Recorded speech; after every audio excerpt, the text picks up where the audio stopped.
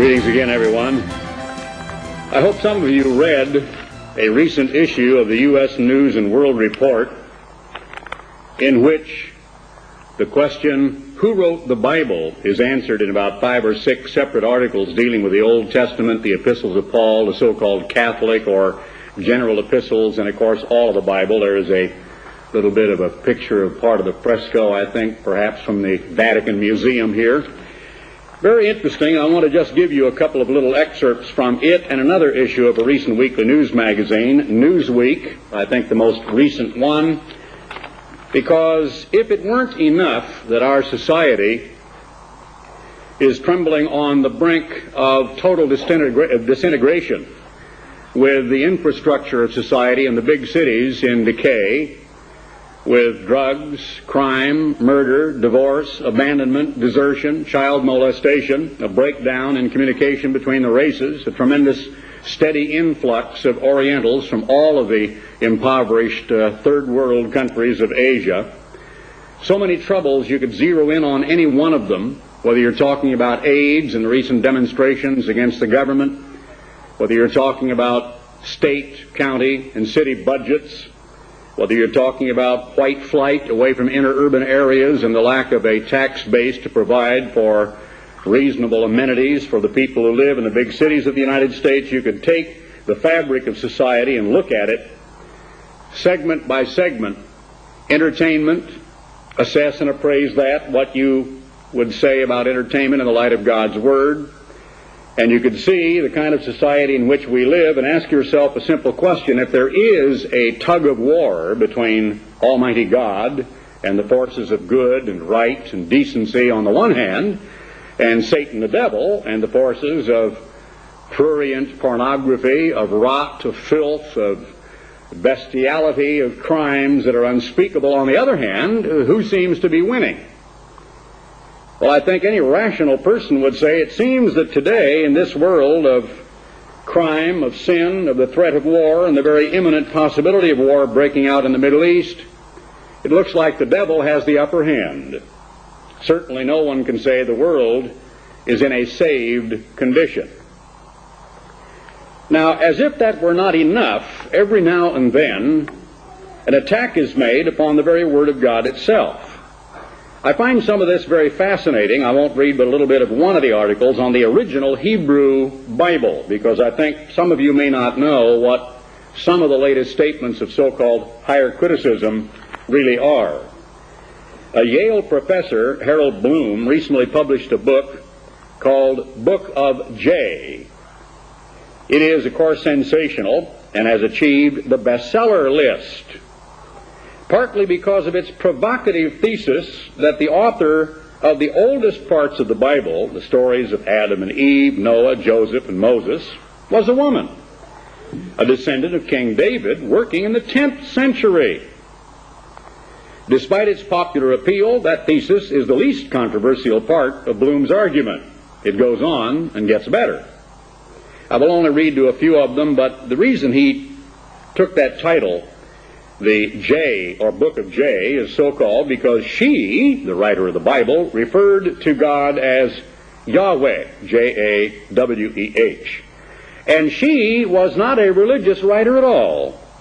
It was only through subsequent meddlings of, quote, second-rate plagiarists and moralizing men, the author argues, that, quote, her script became scripture, end quote.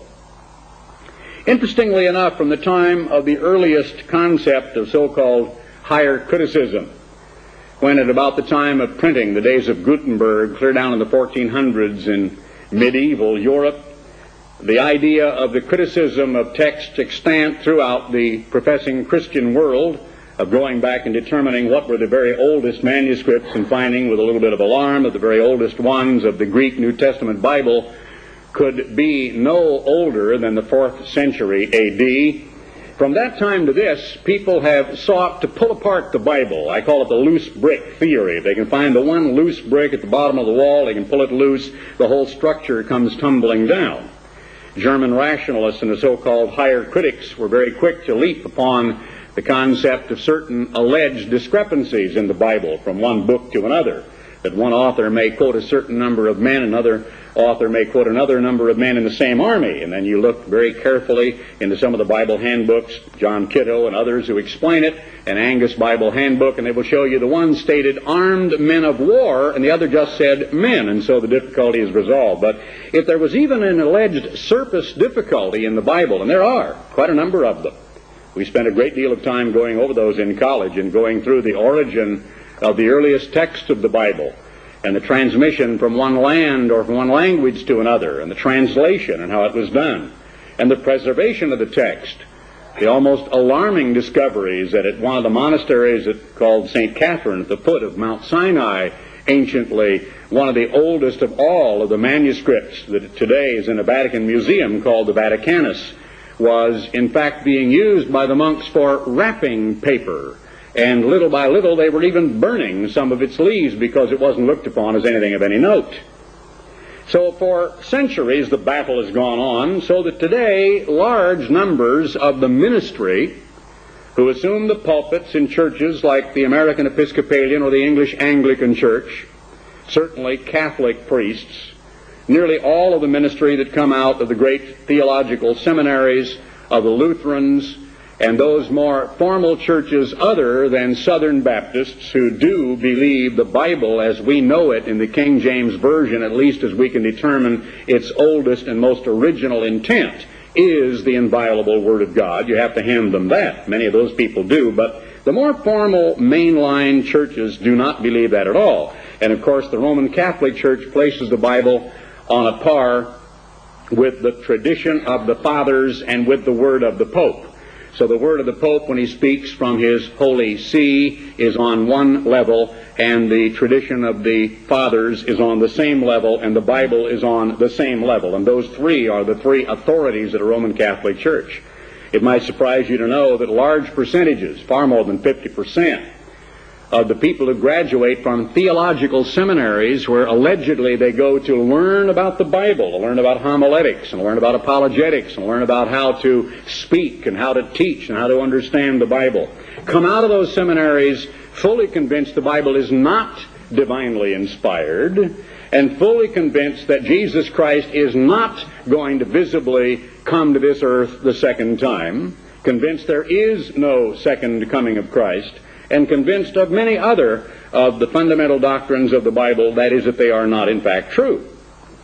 It's no wonder when you see even the layman reading material like this, written by religious writers working for the Time Life organization, which is a Catholic organization that used to pertain to the Luce family.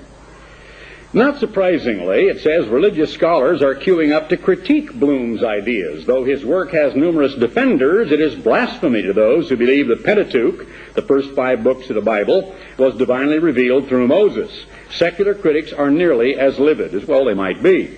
Some reproach Bloom for relying on a new translation by David Rosenberg, which jettisons the high language of King James for a rougher tone full of puns and irony. They call it clangy, klutzy, overwrought, and often wrong. Berkeley professor Robert Alter, author of The Art of Biblical Narrative, accuses Rosenberg of, quote, misconstruing biblical terms, and says this is less an English version of the original than a prefabricated interpretation masquerading as a translation. Well, of course, Rosenberg is a Jew and is therefore given a very great deal of bias against German critics and others, and thinks that the New Testament is largely anti-Semitic.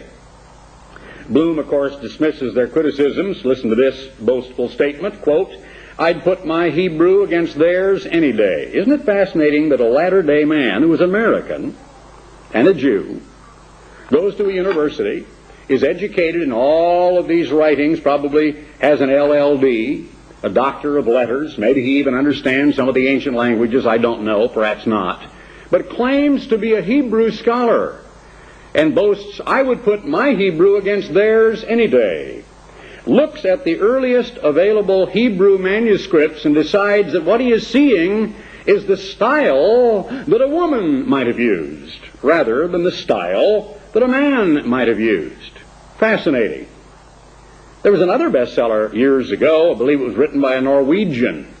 He decided, under the influence of what I cannot say, that there was no real Jesus Christ, but a group of cultic disciples got together and they were harvesting a particular kind of a mushroom, and that mushroom they flaked and dried out and then set a fire, put a pillowcase over their head or something and breathed the smoke and became very, very high, and they named it Jesu Christo or whatever, and so actually there never was any Jesus Christ. He was merely a mushroom, and the earliest beginnings of the Christian religion began with a cult who were getting high on a mushroom that they called Jesus Christ.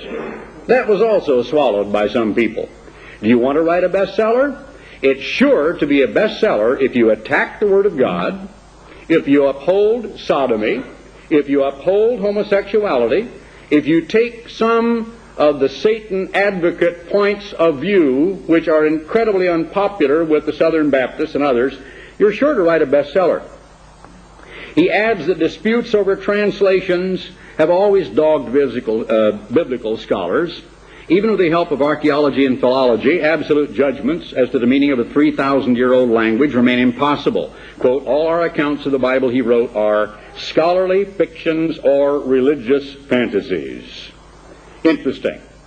A little later on at the end of the article, which is well worth your reading, all of the articles in a magazine are, Bloom admits to a, quote, desperate yearning to uncover a religion less ossified than what he finds in the modern Western faiths. Jay's Yahweh, that is the writer, Jay meaning the woman who wrote the Bible, her idea of Yahweh was like a child, exuberant, capricious, and wild. Mercy. No wonder the Southern Baptists are a little bit up in arms. A God who is capricious? Is that what we see? Is it what we see in the internal evidence in the Bible? Is it what we see in nature? Is it what we see in the universe? Is it what we see in the orderly progression of the seasons, in the laws of science, of nuclear physics, of the refraction and reflection of light, of the cleavage properties of minerals? Is it what we see in the reproductive cycle of all things? Is it what we see in nature, in creation itself? Capriciousness. What did men do when they didn't have a Bible? I think Mr. Dart talked about that regarding the ancient patriarchs and some of those who themselves lived in a time when there was no Bible. Even in Jesus' day, there was no Bible as we know it. The keepers of the scrolls in the synagogues of Jesus' time may have had much of them. In some of the larger, more wealthy synagogues, they may have had all of them that were extant. They were under lock and key. They were more valuable than a garage full of 20 or 30 Cadillacs and antique cars. They were of absolute, priceless, inestimable value, and they were only brought out virtually under guard and very carefully unrolled and then read by a person who was a cantor. Remember Eddie Cantor? His name came from that. Or a reader of the scrolls. There we hear in Nazareth of Jesus being delivered the scroll of Isaiah and reading a portion of it after other portions of those very priceless manuscripts had been read. Now, if the Bible had been created during our day, then probably certain of the church leaders, certainly my father and others among us, who had been writing so very prolifically during the 50s, 60s, and 70s, certain few of his letters, or of other letters, or articles, or fragments of them, a letter here, a portion of an article there, 100, 200, 300, 400 years from now, may have been preserved. Some of them may have been lost and then rediscovered. And that is exactly how what we call the New Testament canon gradually became accepted. I think all of you are intelligent enough to know the New Testament consists of, in a sense, memoirs, a travel diary by a man called Luke that they even argue over as to whether Luke even wrote it. That is the book of Acts, or the deeds of the apostles. Notes from those who walked and lived and worked and traveled with Jesus Christ. Matthew, Mark, Luke, and John. Mark did not. He came a little later on. Luke certainly did, as did Matthew, who was Levi, a publican. And we see also letters, even personal, private letters, like John's letter to the beloved lady in 3 John.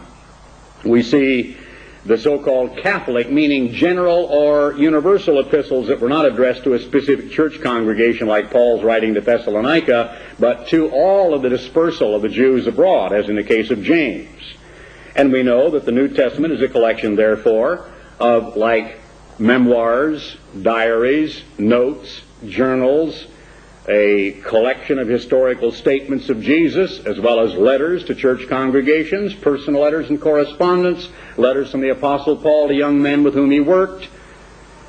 And the critics, of course, tear that apart because there is looming behind all of this something we will get to later that seems absolutely impossible to them, that is, divine guidance and divine inspiration. How could God possibly have guided all of that? Too many cooks spoil the broth. Too many people, too many fragments, too much missing, too much left to happenstance. I want to read this in a sense as an aside, although in connection with a lengthy article, the lead on December 17th issue of Newsweek, quote, "And the children shall lead them, young Americans, return to God." Return to God. It talks about the baby boomers. It goes through a lot of the major congregations, including the various large denominations, Catholics, Anglicans, many others. It gives a lot of statistics. 57% or 43 million people now attend church or synagogue. More than 80% of the baby boomers consider themselves religious and believe in some kind of a life after death. The biggest group of returnees coming back to church are married with children, etc., etc. There's a very successful pastor out in the Los Angeles area who, even though a Baptist, conducted a marketing survey of the San Fernando Valley which showed that upscale congregants disdained the Baptist label. He decided also to drop the label. He said, just drop the name. People don't like denominational tags anymore. So he did. He went out to Simi Valley and he built himself, get this, a $6 million church in Porter Ranch in the Simi Valley in a very up-and-coming kind of a yuppie neighborhood, and it has a very large and a growing congregation. Moody's new church is going up in a former sheep pasture just off the busy Simi Valley Freeway. It might be tempting for you to think that means S-E-A-M-Y, I know, but it isn't. It's S-I-M-I, Simi Valley. And will be called, inclusively enough, Shepherd of the Hills. That's very undenominational and non-threatening. But Porter Ranch is horse country, and Moody's church, with its beam ceiling, stained glass hayloft over the entrance, huge stone fireplace, and sizzler for serving breakfast, will look pretty much like a divine dude ranch. John Myrick, 42, and his wife find Moody's church perfect for themselves and their 5 children. They have found a church home. There's a spirit of putting people over doctrine and denominations, says Myrick, who is an advertising executive. The attitude is that they are for life, love, and liberty. It's more for things than against things. Moody has banished hellfire and damnation, and he's dropped many of the standard terms of Christian theology. If we use words like redemption or conversion, he said, they'd think we're talking about bonds.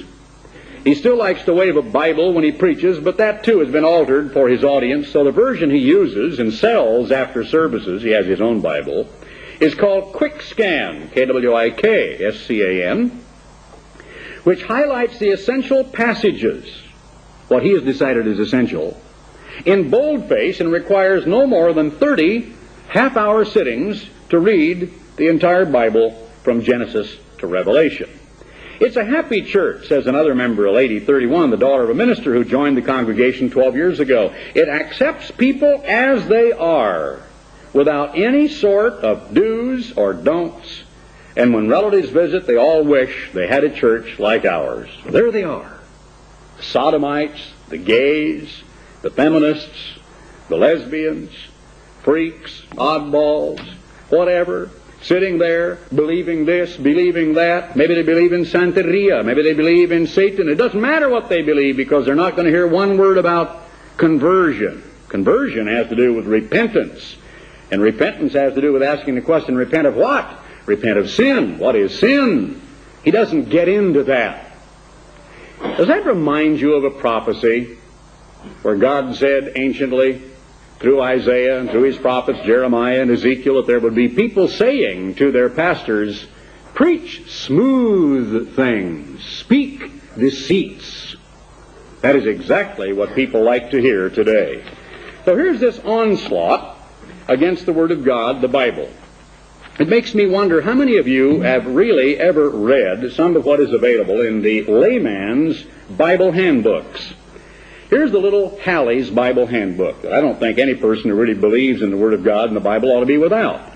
There are certain errors with which I could disagree, particularly in chronology and prophecy and the exposition of certain scriptures, but there's a tremendous amount of archaeological and historical reference to the Word of God, how we got the Bible, and it gives you a flowing pictorial as well as it develops, beginning with Genesis right through to the book of Revelation, as to how we got the Bible, and it takes you into some of the great treasures of the great museums of the world and where you can find some fascinating and interesting information about the Word of God. Many people are completely ignorant of and know nothing about. I want to get into this to show you, first of all, that there is a universal flood tradition. If you were to turn to that in this Halley's Bible Handbook on page 75, you would read not only of the Babylonian tradition of the flood, but many others. Archives of the Temple of Marduk in Babylon, as related by Berosus in 300 B.C., contain this story, and I quote, Xixthros, a king, was warned by one of the gods to build a ship and take into it his friends and relatives and all different kinds of animals with all necessary food. This is directly translated from an old ancient Babylonian cuneiform tablet. Whereupon he built an immense ship, which was stranded in Armenia. Upon subsidence of the flood, he sent out birds. The third time they returned not. He came out, built an altar, and sacrificed. Fascinatingly accurate, except for the names and a few minor details. The Egyptians had a legend that the gods at one time purified the earth by a great flood from which only a few shepherds escaped. Now, the reason I'm bringing this up is obvious. First of all, most biblical scholars, that is the higher critics, deny there ever was a flood. It was merely a local affair, about like these rains the other night up in South Chicago. And a few refugees tippy-toed across an area of rapidly rising water, and later on the traditions around the fireside just grew to immense proportions. You know how some of those people lie. And finally they had the water standing up on each side and a big wind and sharks coming out and saying oops and diving back in, and the people going through dry shod with a wall of water 120 feet high on either side of them. And it just grew around the fireside tales of the Hebrews. Now, of course, about the turn of the century, as a matter of fact, when my father was a young man, there were still a lot of arguments among the higher critics that Moses could not have written the first 5 books of the Bible. They can't be the books of Moses because writing wasn't even invented by Moses' day. Nobody knew how to write in Moses' day. Well, from some of the British and the French and the German and later American archaeologists who began discovering things like, first of all, the Tel El Amarna tablets and the Rosetta Stone and the Behistun Stone and the Black Obelisk later on, and certain of these stones you can read about in Halley's Handbook, they finally discovered, well, yes, writing was known way back even before Abraham's day.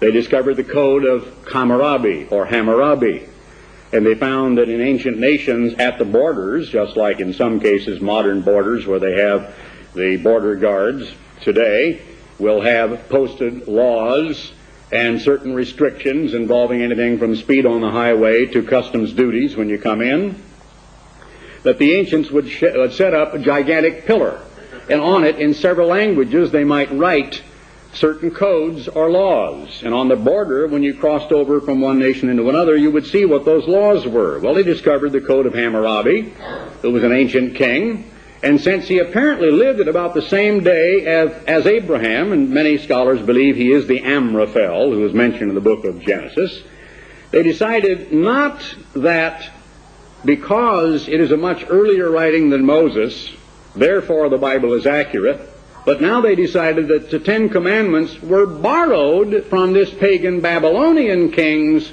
laws, so that Moses, yes, maybe he did write, but he borrowed the 10 Commandments from the Code of Hammurabi. You can't win where the scholars are concerned. They will always take the opposite tack to try to destroy the veracity of the Word of God. Greek tradition warned that the gods were going to bring a flood upon the earth for its great wickedness, built an ark which rested upon Mount Parnassus, and a dove was sent out twice. In the Hindus, an ancient tradition, Manu warned, built a ship in which he alone escaped from a deluge that destroyed every living creature. In China, there's a tradition that Hafi, who was the founder of Chinese civilization, is represented as having escaped from a flood sent because man had rebelled against heaven and had a wife, 3 sons, and 3 daughters. In England, the ancient Druids had a legend that the world had been repeopled from a righteous patriarch who had been saved in a strong ship from a flood sent to destroy man for his wickedness.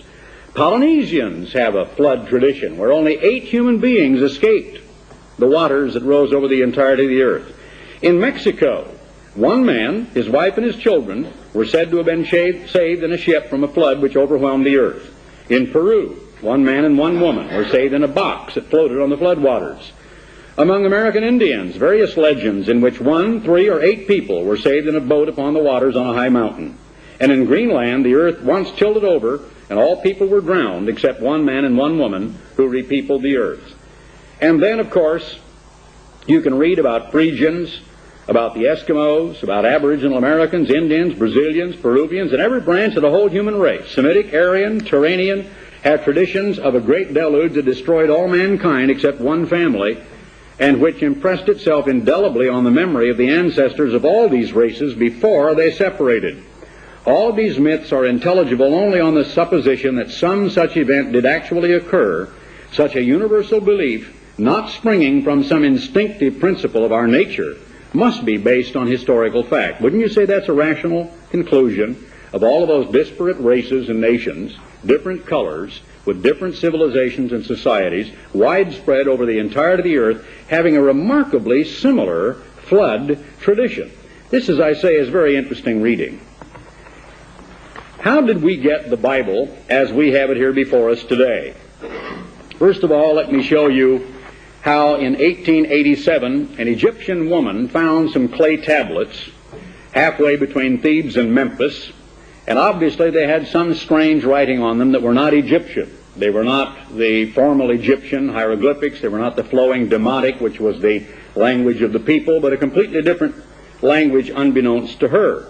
Well, eventually, when they reached their way into the scholars' hands in a British museum and elsewhere, they were discovered to be official correspondence with Egyptian governors stationed in Palestine with their ruler, King Amenophis IV, about 1380 B.C., and were contemporary to the book of Joshua and relating to those events in some cases.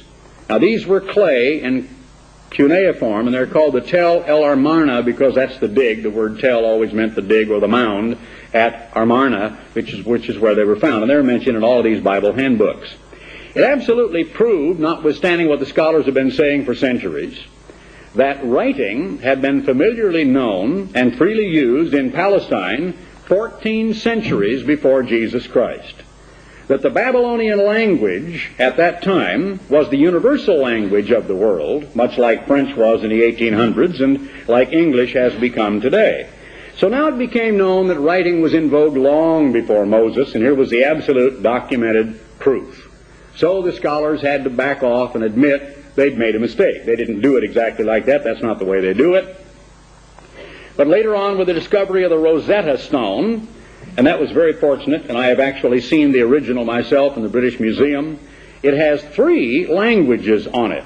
It had, as I mentioned, the hieroglyphics, and right below it, the flowing script of the Demotic. And then, of course, it had Greek. Now, up until that time, there was not a scholar on the face of the earth who could ever walk into the Egyptian monuments and tell you what hieroglyphics meant.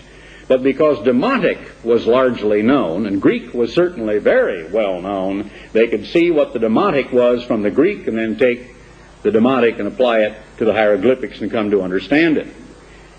Then the higher critics decided that instead of arguing Moses could not have written the Pentateuch because, quote, writing had not been invented yet, they turned to the writer that existed long before, or the writing rather, and claimed Moses had borrowed his stories from earlier pagan writings. Now, I mentioned the law of Hammurabi, but also the Chaldean legends and the Gilgamesh tablets are mentioned here in Bahali's Bible Handbook, and I won't go into that. I want to turn to the book of Romans in the first chapter. In Romans, the first chapter, we see that absolute pagans are indicted of God because God says it is quite possible to know a great deal about Almighty God, about the Godhead and the God family, by looking not necessarily at something that has been written, but looking elsewhere. For the wrath of God is revealed from heaven against all ungodliness and unrighteousness of men who hold the truth in unrighteousness. Now, again, I want to explain that the Greek word katabalo means holding back or suppressing the truth, not holding it in the sense of possessing it. The King James is a little awkward there. It means to suppress or hold back the truth in unrighteousness, because that which may be known of God is evident to them, for God has shown it unto them. For the invisible things of him from the creation of the world are clearly seen, being understood by the things that are made, even his eternal power and Godhead, so that they are without excuse. How do you understand that statement? Do you understand that you believe firmly and indeed depend upon many things that are completely invisible? You cannot see gravity. You can't see inertia. You really cannot see electricity. You can only see what it produces or what it does when, in flowing circuitously back to its source, it heats up a wire in an incandescent bulb. You cannot see an atom, although we know that they exist, and we know what they can do when they are used as infusion or fission in nuclear energy to produce fantastic explosions. I've mentioned before, and I won't bore you with the fact that this pulpit behind which I stand is in fact merely energy compacted into a form. It is fiber that tends to be arranged in a certain pattern depending upon the wood, and it's probably oak from which it came, and it came from the dirt and the soil, and little roots caused it to grow and be put into fiber, and it will last for literally centuries, far beyond the life of a man. Yet with one little match, I'd probably have to get some paper to get it started good, I could convert this thing into so much light and heat and gas and radiated heat and energy in a small pile of ash, couldn't I? How would I do that? I would do it through what is called combustion. I'm not going to stand here and talk to you about what is or what is not fire or combustion. You can look it up in an encyclopedia and find out even they don't know. They will try to tell you, but they don't know. They just know that by some process called combustion, you can convert solid into gas and heat and light and energy. And they also know in the principle of the conservation of energy that no new energy is being created and no energy is being lost, that if you could recapture every bit of that energy, that light and that heat and all the gas and the smoke and the ashes, you could in fact reconstitute it into exactly what it once was. It kind of boggles your mind to think that those huge nebula out there that you can see in some of the most recent and exciting pictures from JPL, from some of the space probes, like the Crab Nebula in Orion and so on, are supposed to be stars forming, and that one of them that is shown there, that is a star, is bigger than our entire solar system. And yet it's just so much gas that is gradually gathering together as a gravitational field causes it to become compacted, and when that gas is compacted, what does it become? You ready for a shock? Iron, lead, heavy metals, everything from quartz to mica to hornblende to uranium to everything that we know on this earth today.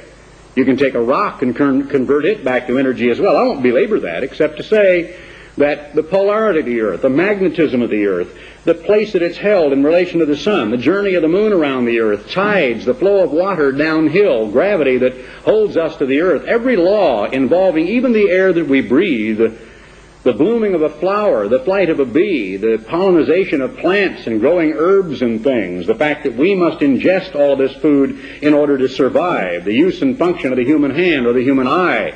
It says here very clearly, the invisible things of God, by looking at that which his hands have produced, which he has created, are clearly seen, being understood by the things that are made. When we're children, we have a healthy curiosity.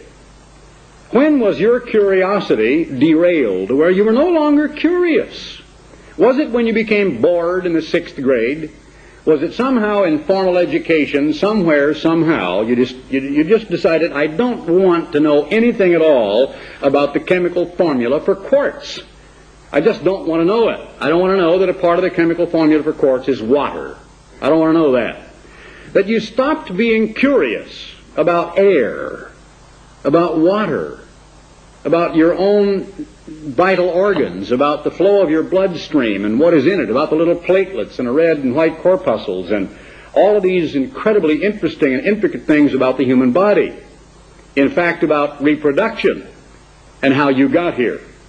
At some point in time, education, which is that attempt by the older generation to instill into the younger generation its myths, its superstitions, its societal concepts, mores, laws, and traditions, its lies, if you will, because all history is largely interpretive, and education is not, in that sense of the word, honest, but is an absolute blatant lie. In Japan, they just lie to their people about World War II. In America, we lie to our people about World War II. In Germany, they lie to their people about World War II. So when we all have brand new generations who have been swallowing all these lies about World War II, we will have the makings of World War III, because we've all been lied to and we have not really wanted to get at the ultimate essential truth. We become incurious. We don't want to know. When they knew God, they glorified Him not as God, neither were thankful, but became vain in their imaginations, and their foolish heart was darkened. Professing themselves to be wise. I would put my Hebrew against any of them. Didn't I just read that to you? They became fools, and changed the glory of the uncorruptible God into an image made like to corruptible man. But you see, Plato and Epictetus and Socrates and some of the others of later date are still quoted in the big universities today, and many students who have got to study classical Greek literature must learn and quote endlessly the writings of some of those homosexuals of that period. To corruptible man, and to birds, and four-footed creatures, and creeping things. Wherefore, because you see there was a motive in their minds, God gave them up to uncleanness through the lusts of their own hearts. Notice how the Bible links evolution, the desire to explain the creation without a creator, the desire to live in, work with, and actually be, in a sense, impacted by, and have your very life sustained, supported, and guaranteed by irrefutable law, and deny a lawgiver, to see in everything that I've mentioned with regard to every law of physical energy, chemistry, science, what have you, reproduction itself, a cycle which is only interrupted at death, but actually has no true beginning, that is circular and cyclical throughout nature, and that everything is symbiotic and cannot live of and by itself, that we could not live without the plants that absorb carbon dioxide and give off oxygen, that we could not live without the honeybee, etc., etc., etc., without belaboring that they do not admit to a sustainer who operates all of these laws. They do not admit, when they look at the intricacy of design, whether you're looking at, again, a crystal of quartz, which inevitably will always have exactly the same number of faces, that when you take a giant sledgehammer and take one little piece of plagioclase feldspar and smash it into dust, you can pick it up and it will always have exactly the same cleavage planes, no matter how microscopic each grain or particle is. You cannot break that law. You can't break it with a 15,000-ton sledgehammer and get your grains so tiny you have to look at them 1,000 times. It'll still be exactly in that cleavage pattern.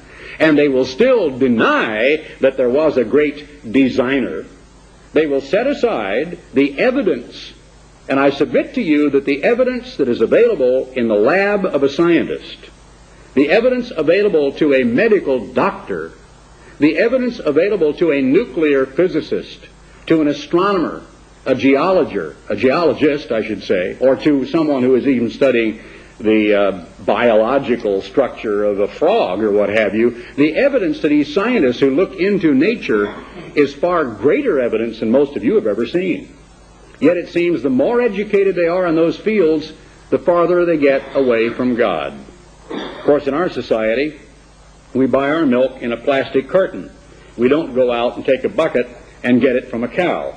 And because we are not in an agrarian society, and because our children do not see life, and they do not see things growing out of the ground, they don't realize that our food comes from the mud and the dirt and the gentle rain that falls. They don't see the sunshine as a blessing from God. They don't have acreage of wheat where every time it rains it's worth $6,000 to them. They don't go out, as I said, and harness their animals and plow the fields and see that an animal does not pollute but fertilizes.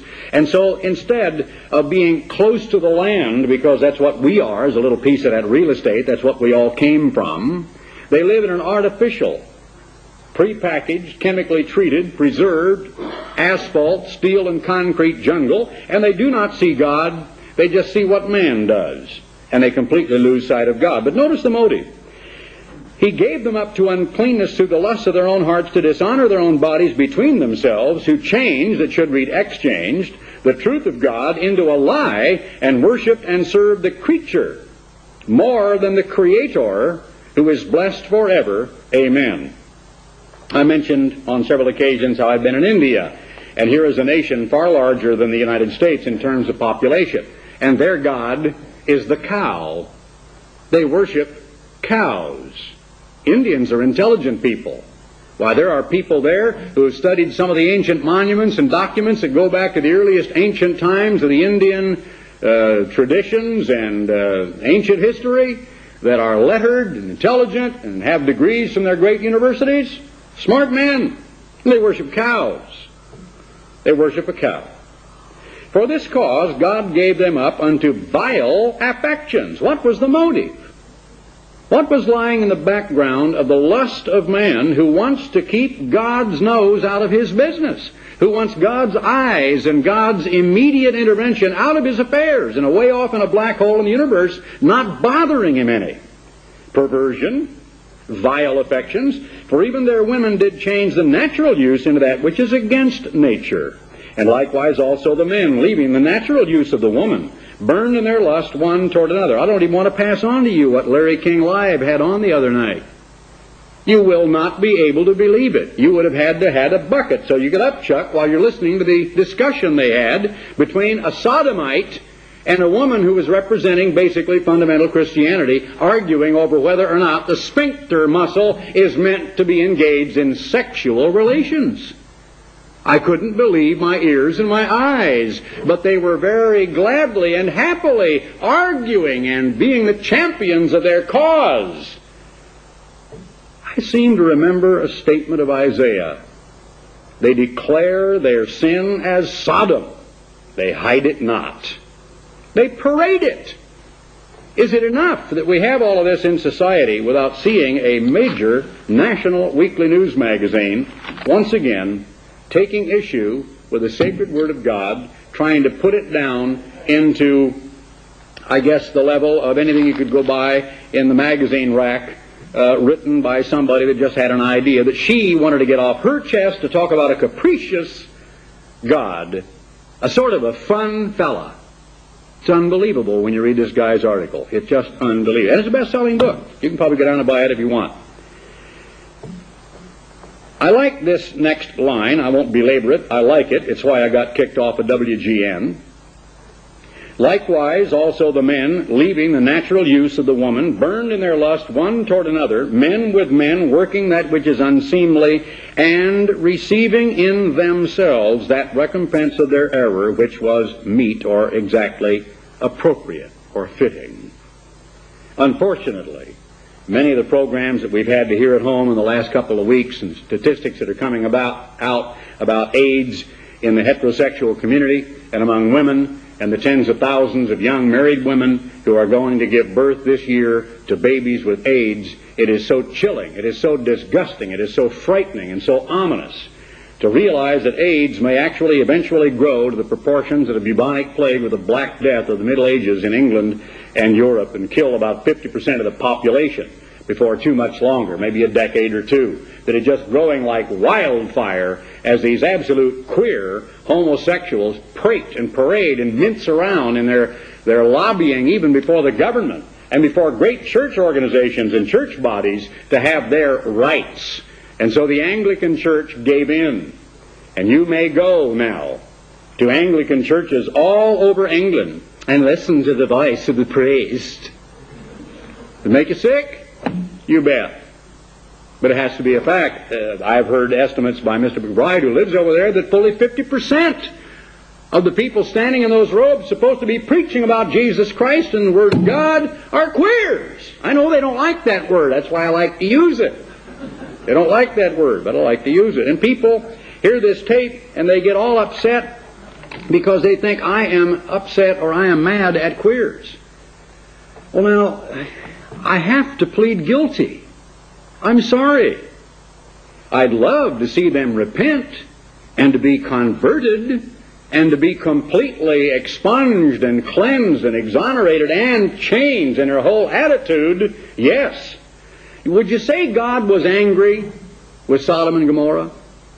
Would you say, as you look in the Word of God, that God is angry with people who are absolutely killing in the most hideous fashion little babies, and who are destroying the body's ability to even cast off a runny nose? AIDS kills you. There is no such human being who ever gets AIDS who lives through it and conquers the disease. When you get AIDS, you die. Where did it come from? Sodomy.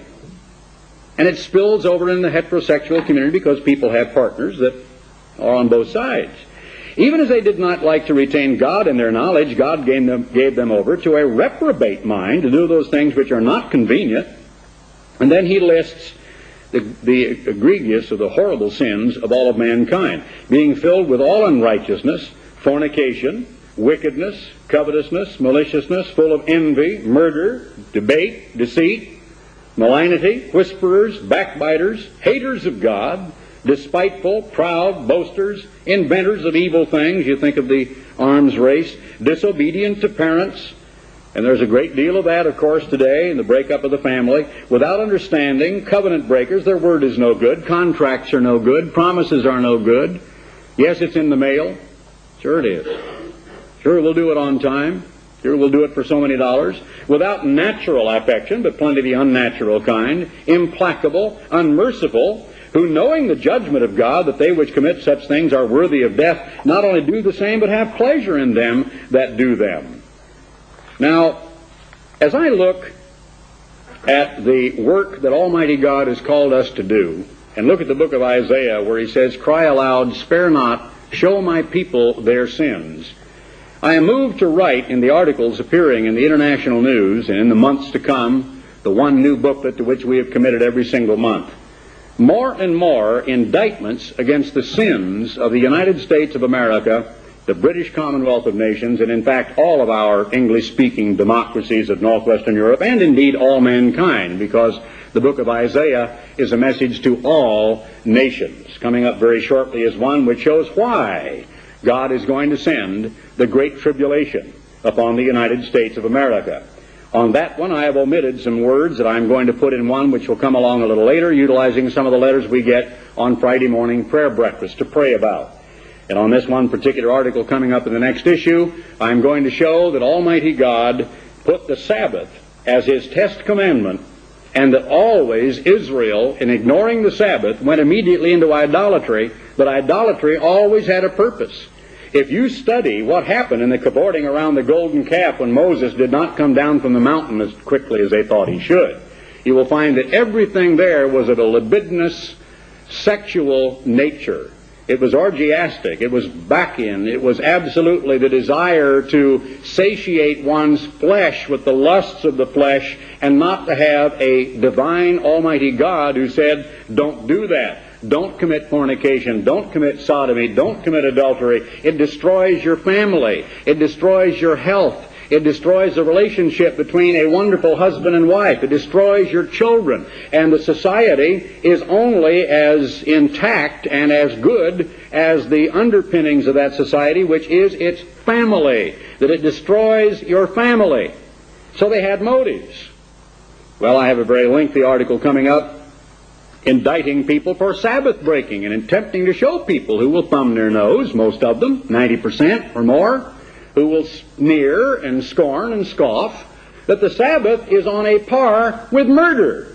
That when you break God's Sabbath day, you may as well have stabbed somebody or shot somebody, because it's equal with thou shalt not kill.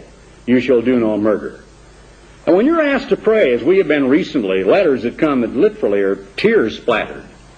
Family in Chicago that sent us a letter the other day that asked us to pray for a family that was having trouble dealing with the loss of a 6-month-old baby girl who was left on a bed in a party, in a home, in a neighborhood. And when they came back into the bedroom, they found someone had raped a 6-month-old baby girl, and she was dead. And we're supposed to pray that the family who lost the girl can handle the loss. People write me letters where they blister me good for getting a little bit excited about sin, about homosexuality, about bestiality, about child molestation. I had a letter from one lady who misunderstood. Her son is homosexual. She doesn't want her son to hear anything I've got to say. Well, she'd better be glad that Almighty God is not dealing with homosexuality today the way He did during the days of Abraham. And hope and pray that her son can bitterly repent of that hideous, abominable sin in the sight of God, and have God change his mind. You and I, perhaps as rational human beings, and I trust that we are, cannot deal with what goes on in the mind of a human being. It sometimes makes me sick to my heart that I'm a man. I'm embarrassed to stand here as a man, to convey to you that a man raped a 6-month-old baby girl. It makes me ashamed of my manhood. How can a man do such a thing? Unless he is possessed of Satan the devil, and so twisted and so perverted, he deserves one thing. And what is that? Death. I say he deserves death. I won't even go into what kind of death or by what means, but I've got a few inventive ideas.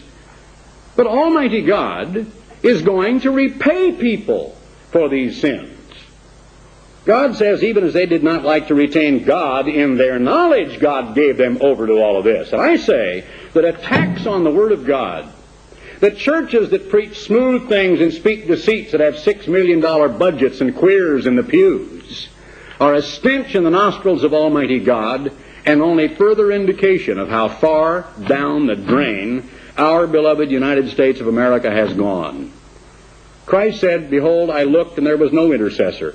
He looked, and there was no witness." We must not let down on the job. We must give a witness and a warning to God's people. Our articles must not flag or fail. They must be consistently strong and poignant and to the point. The trumpet must not give an uncertain sound. We must deal with AIDS, with homosexuality, with child molestation, with a catalog of the infamous sins of our peoples in no uncertain terms, and we must not back away because somebody will put on the hair shirt and wring the hand and carry a placard in front of City Hall and talk about the rights of everybody from a queer to some animal that's supposed to have more rights than little babies below the poverty level in the United States of America, for pity's sake. We have a warning message. We know that we must preach it, and we know we must not flag, and we must not draw back. I have oftentimes thought that it's time for me to preach a powerful sermon right from God's Word on the family, on the direct relationship between husband and wife. Oftentimes I have thought, well, perhaps that wouldn't be best this Sabbath, because how would that go down out here on the tape program? How would a lot of people who are single mothers, unfortunately, women who have to work, unfortunately, women who, if they hadn't really run the family wouldn't have been there and wouldn't have been intact, take a few scriptures out of the inviolable Word of God that very clearly states what is the appropriate role of a man and a woman in the family. I tell you, all of those constraints are just beginning to shed right off my back. I'm getting to the point to where I don't care who the Word of God hurts. If the Word of God hurts, so let it hurt. If it cuts, so let it cut. If it bothers or beleaguers, so let it bother and let it beleaguer. The Word of God is sharp like a two-edged sword, and you can determine that it is the inviolable Word of God. It is the only Word of God. It is all there is. It is divinely inspired. And now finally, let me just point this out to you.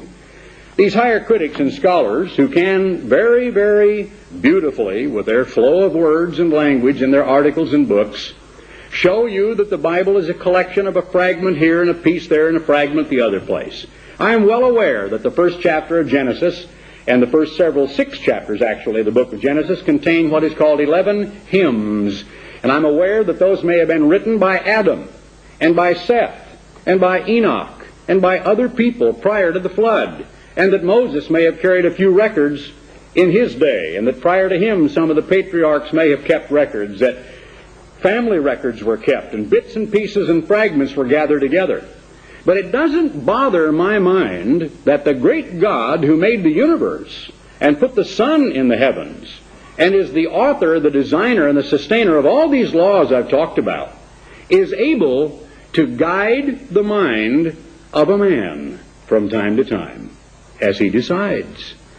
I know that Moses couldn't have written about Moses' own death, and therefore I know Moses could not have written the last chapter of Deuteronomy, don't I? Because it said Moses died and was buried.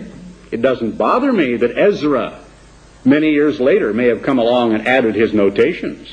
I also can see in the last chapter of the book of Joshua that Joshua was commanded to write something, and then it said Joshua died. So I know that Joshua didn't write about his own death, don't I? But that doesn't bother me because I know God could have inspired a man. I may be surprised at some point in time, in the beginning of the kingdom of God and Jesus Christ on this earth, to discover that at some point in time, my father, sitting before his typewriter with the Word of God open before him, wrote a particular article that is utterly bereft of a single error.